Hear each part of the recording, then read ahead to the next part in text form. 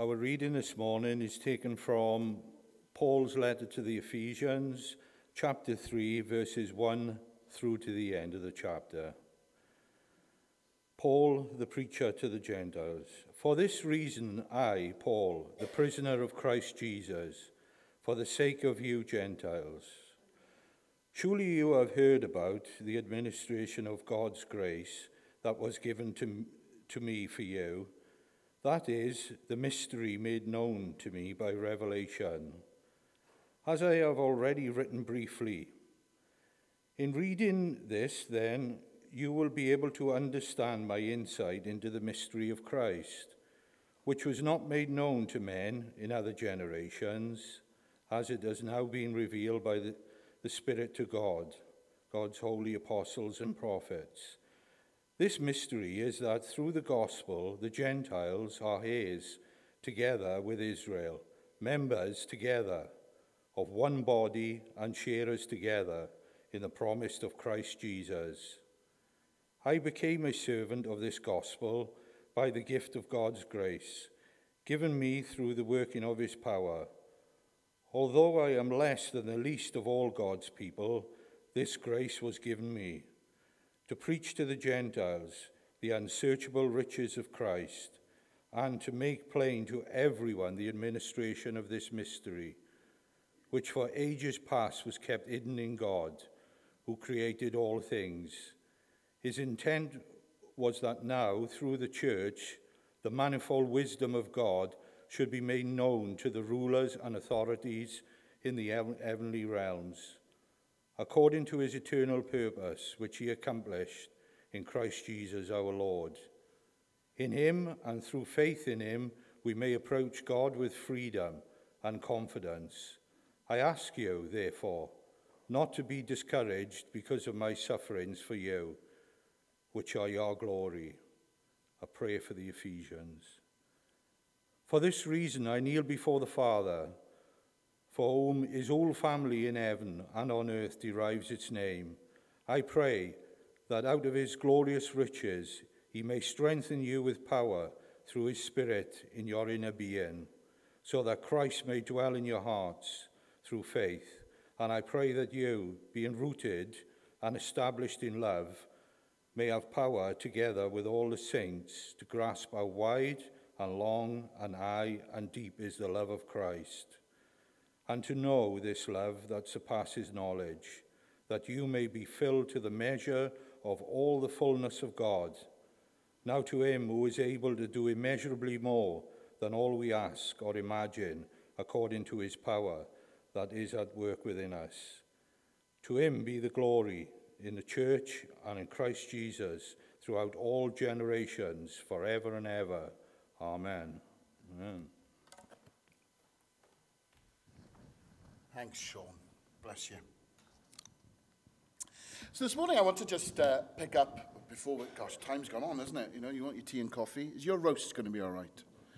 You sure? It's on the timer. It'll be all right. Okay.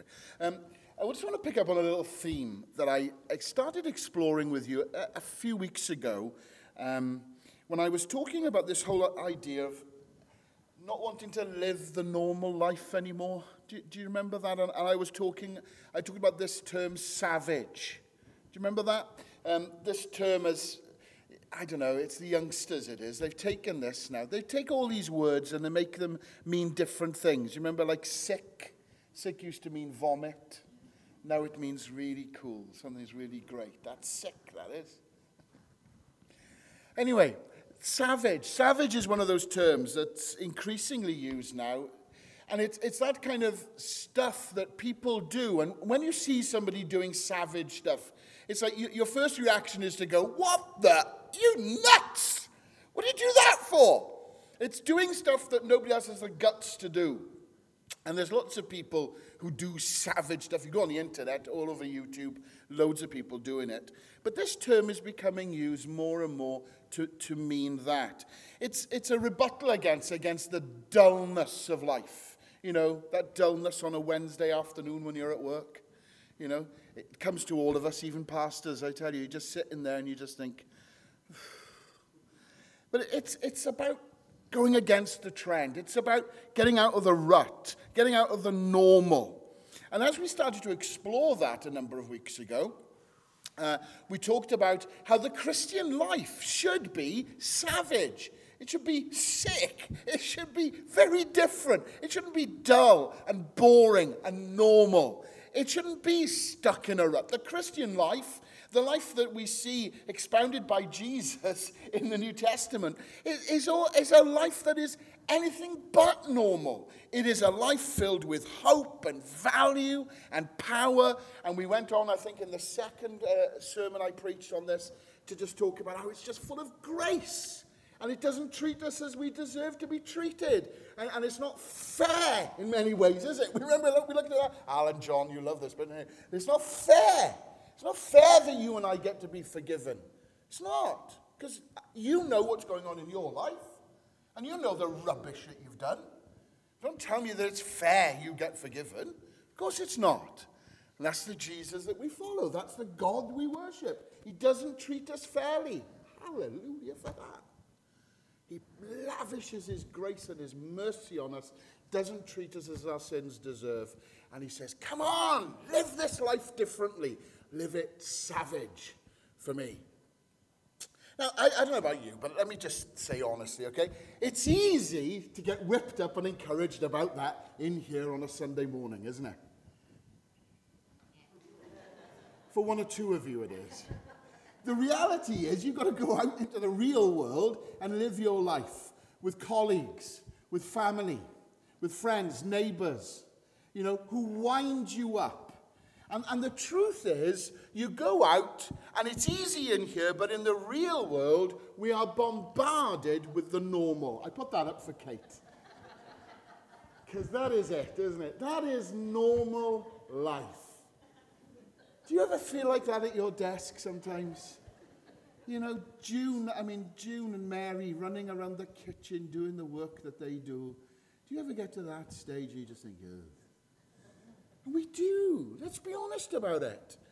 But we set out maybe from a Sunday, hopefully we come into chapel and we get encouraged and we're like, yeah, we're going to do this week. Come on, I'm going to live a faith-filled, spirit-energized, savage life. I'm going to be different. I'm not going to settle for normal at school or at college or at work this week. But by the time you walk off the bus on Tuesday morning, or you're halfway through the first class, or you're getting into that mid-morning cup of coffee on Wednesday, your inspiration is a bit like this poor dog. And you're starting to think, ugh. You begin to realize all the things in your life that you need to change in order to live a savage life, a different life. And it just weighs in on you, and you feel discouraged and uninspired, and you become all too well aware of your limitations. Because it's all right drawing superheroes, but trying to live like one ain't easy. And we've all discovered that. We set off with good intentions, and the truth is, it doesn't always work out. When I was young, we used to do lots of outdoor pursuit stuff. And I can remember going on a gorge walk. You ever done a gorge walk? Anybody here done a gorge walk? Thank you. 2, 3. Right, gorge walk. Absolutely brilliant. It was an absolutely fantastic thing. We did all this climbing up these waterfalls and through this gorge and following the course of the river and everything. And the biggest thing, they told us at the end, there was this great big leap you could do into this massive quarry, a pond that was there. And it was a huge, huge drop. Must have been, 20 feet? It seemed like it was 200. Do you know what I mean? I don't know how high it was, really. But we were all going up to the top of this. We were all anticipating it. We were all full of, this is going to be absolutely brilliant, and we're really going to enjoy this. It's going to be absolutely fantastic. It wasn't in the days where you had mobile phones and being able to take selfies or anything like that. But we were just going to go and do it. When I finally got to the edge and looked over, you've been there, have you? You suddenly think, words that you can't say in chapel on a Sunday morning. You think, I can't do this. And it wasn't helped by the fact there was a little ledge about 6 feet down with a bit of a branch growing out of it. So you couldn't stand on the edge and just go, Geronimo! You couldn't do that. You had to run and take a leap. Oh, yes. You can see. I mean, I tell you, one by one, all my mates, Geronimo! We always used to sound that Indian's name, didn't we? And they used to run and way, splash, and way, look at him, what an idiot, way, swim to the side, and then he'd be cheering on the others. One by one, they were all going like those lemmings. Do you remember those from years ago? And they were all going after it and everything. My turn came. Owen. I've always been a big boy. Just so aware of the limitations. So convinced that I couldn't get beyond that ledge, that branch. I was never, ever going to do it. And I felt so scared. So concerned about getting maimed on the way down. There's an obstacle for me to get over. How am I going to do it? I did it. I did do it. Yay. But you can identify with that? There are times in all of our lives when you set out with good intentions to do stuff, and you're up for it, and it even happens spiritually on a Sunday, and you're up for it. Yeah, this week, I'm going to watch my potty mouth, and I'm going to be good, and I'm going to work harder with that colleague that's been really winding me up. We start off with good intentions, and then things happen, and we start to trip up, and our limitations, and we trip over ourselves. It's one thing to want to live out the savage life, a life that God's created us to live, but it's another thing to actually take that jump. For many of us, whenever we think about God, we're reminded of the gap, the gulf that stands between him and us. It doesn't take long for the gap of our limitations to freeze us in the pursuit of the savage life. We sense the jump God is calling us to take, the life that he wants us to live, and yet we can all just see the obstacles. Hear me on this morning, please. Feeling like we are too far from God to experience what he has for us is totally normal. Please hear that. Feeling like we're too far from God to experience all that he has for us is totally normal. The problem is that keeps us from experiencing the full life, the savage life that he has for us. As we've been looking at what it means to ditch normality and live a savage life following Jesus, we've been picking up verses from that passage that that Sean was reading about the Apostle Paul in Ephesians chapter 3. There are Bibles at the end of every pew. Why don't you open it up? If you've got a Bible up on your phone, open it up to Ephesians chapter 3, because we're going to look at just a few things before we finish this morning. And while you're doing that, let me just say a little bit about this guy who wrote Ephesians. Because it's fascinating to me to look at him as an individual. I mean, at one point, Paul himself was too far away from God. You just think about it. He was miles from God. No matter how religious or irreligious you might view yourself, most of us, I guess, in here this morning will have heard of the Apostle Paul.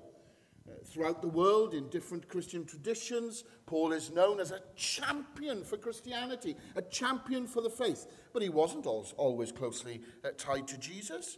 He writes in Ephesians chapter 3 and verse 8, I am less than the least of all the Lord's people.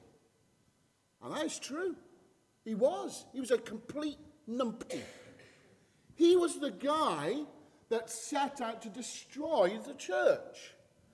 He had to change his name because people feared who he was. His original name was Saul. And when people heard that Saul of Tarsus had apparently found religion, they didn't believe it. They were scared stiff of him. They would run from him, hide from him. This wasn't a guy that you could trust. This wasn't a guy that was going to show you how to live the Christian life. Flip me, no. Miles from God. And yet he had this encounter with God one day, and his life totally transformed, and he changed around, and he went from being unable to be any further away from God to actually being so close to God that God used him in an amazing way. The truth is this: Jesus came into this world for people who are too far away from him. And I wonder if this morning, even though we've had communion and stuff, I wonder if this morning, the truth is, some of you are sat here and you feel you're miles away from God. That you've been struggling, and you think you're not good enough to be any closer to God. And you feel that kind of God checked out a long time ago on you because of some of the stuff you've been up to. The woman in John 8, viewed as absolute garbage by her community because of her sexual promiscuity, was, in their eyes, too far from God. Write her off. The criminal on the cross next to Jesus, when he was crucified, committed loads of crimes and everything. Everybody looked at him and thought, "You stuffed son, you're too far from God." And it's these very people that help remind us Jesus has a passion for those who are too far from God. In fact, it seems as if Jesus' mentality is, the further, the better. Oh, yeah. So the further you're away, the better. Because he loves to show that his grace is bigger than any gap that might stand between you and God. Oh, I know there's this little fella, isn't he? Does he sit on your shoulder, whispering? Never takes a break from trying to get us to believe that you're too far from God, see, Mark? You're standing up at the front on a Sunday saying all these things. If only they knew the truth about you. No matter how long we've been in a relationship with Jesus, no matter what position we hold in the church and stuff, the enemy wants to convince us that we're far from God. After you give your life to Jesus, everything does not become peachy, does it? In fact, sometimes circumstances get worse after you begin a relationship with Jesus, because it's blinking hard to live for him in the real world.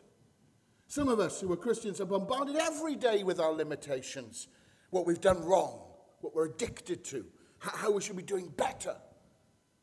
And by doing so, that little voice limits our effectiveness.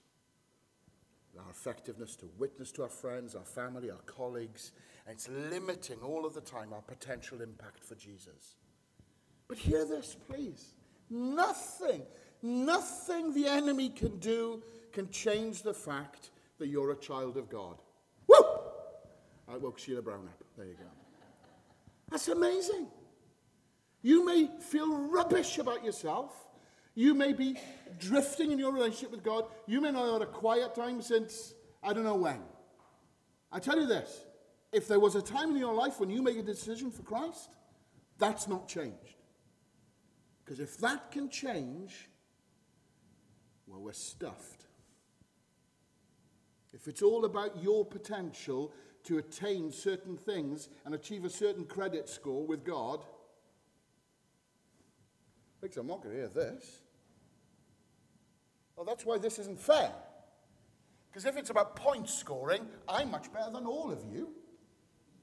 Because I'm a pastor. It doesn't work like that, though, does it? And you know that. And I know that. Let's remind ourselves of that. That's the reality. Nothing can change the fact that you're a child of God. You're not going to get it right all of the time. You are going to muck up. Welcome to the human race. But by overwhelming us with a sense of our limitations and our shortcomings, the enemy, he wants to limit your impact. Because all you'll do is worry about, I'm not good enough, really. And we won't experience the truly savage life that God created us to do. John, come up. Let me ask John to come and join us just for a second here. John's been serving with BMS World Mission in Chad, and John's a qualified doctor, and he went over there for 4 months. We haven't got much time, John, so I'm going to get straight to the nub of this. You've just come back from 4 months working in Chad at the Christian Hospital in Guinea-Bissau 2. Obviously, to go there, you must have been very, very close to God. Your spiritual life must have been absolutely bang on fire. You were just witnessing for Jesus, seeing thousands come to faith every day, because that's what missionaries are like, isn't that? Did that hinder you when you were there? That's not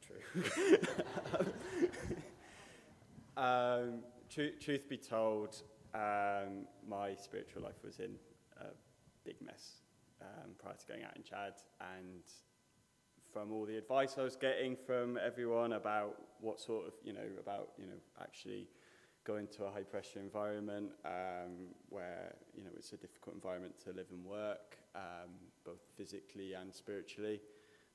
All the advice was you need to get yourself sorted with Jesus. You need to get your sort of self in order. But I was, nowhere near that.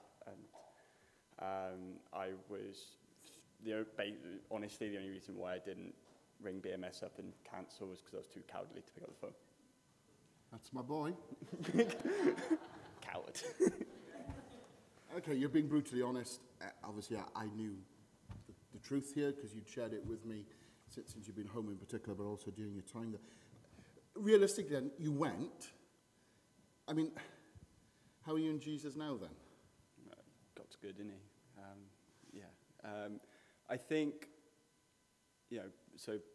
by God's grace, I feel much closer to God. Jesus really brought me back alongside him. I think, for me, I think there's an element of it's easy when you're in a bit of a, you're there. I was there on a God thing. So, it was a bit easier to focus on God, and some of those normal things that sort of get in the way here. Obviously, I didn't take a lot of those with me to Chad. But I think also like the act of obedience of going sort of was a subconscious affirmation that actually Jesus is on top and he is the chief guy, and sort of acknowledging his authority. And I think that was a big part of what allowed me to then come to him and be like, Lord, I just need you, because how the heck am I going to do this? The truth is you can work things out. Even though you started in a bad place, you can work things out. And it's good, isn't it, to hear about the Christian bubble? Because there's a Christian bubble when you're working in a mission context. There's a Christian bubble here.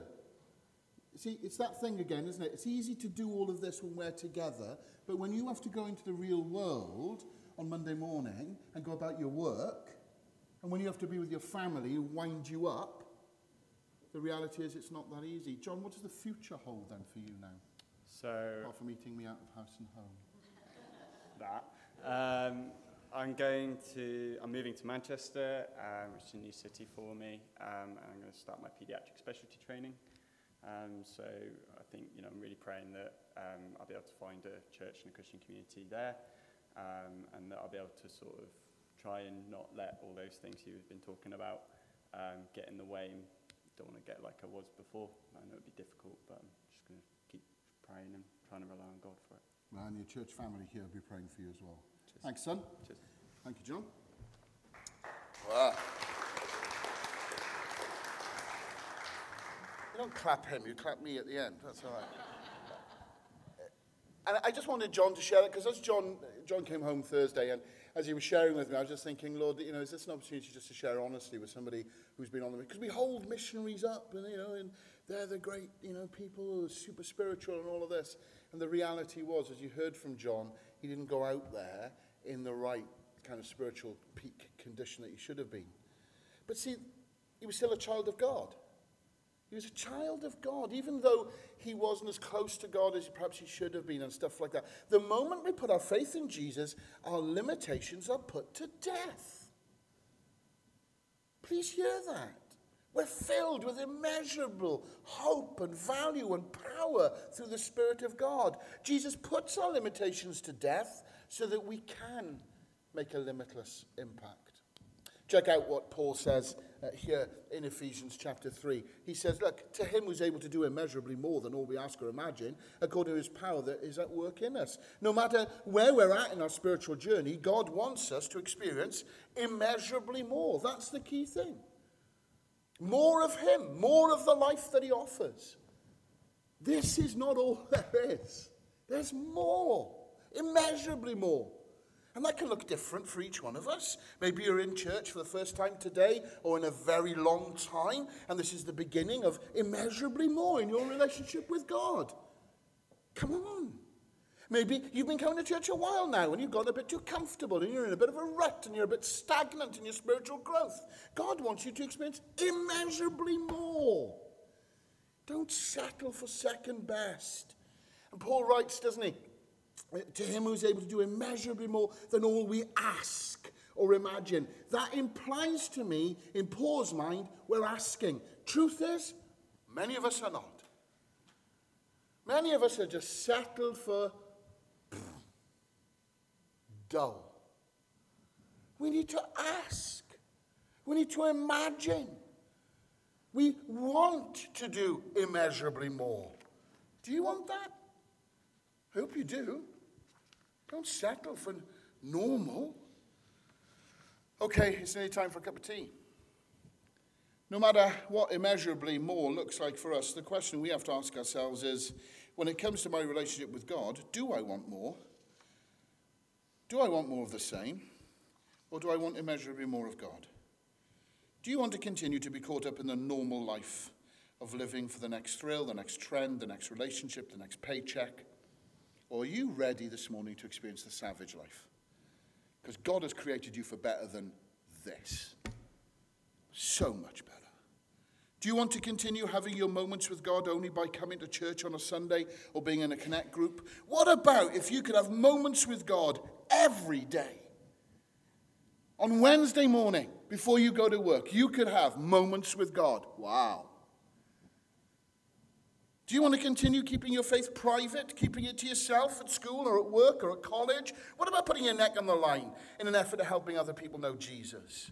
Do you want to continue to remain in your spiritual rut? Or do you want Jesus to move you forward to more Christ-like centeredness? Do you want more of the same, or do you want immeasurably more? I know what I want.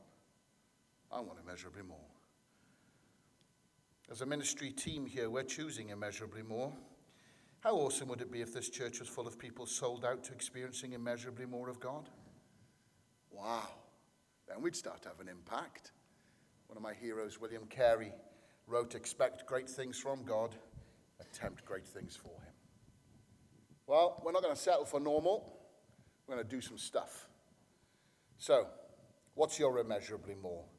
Whatever you think it is, God wants to do more than you're anticipating. So let me ask you, it's time to start imagining big, isn't it?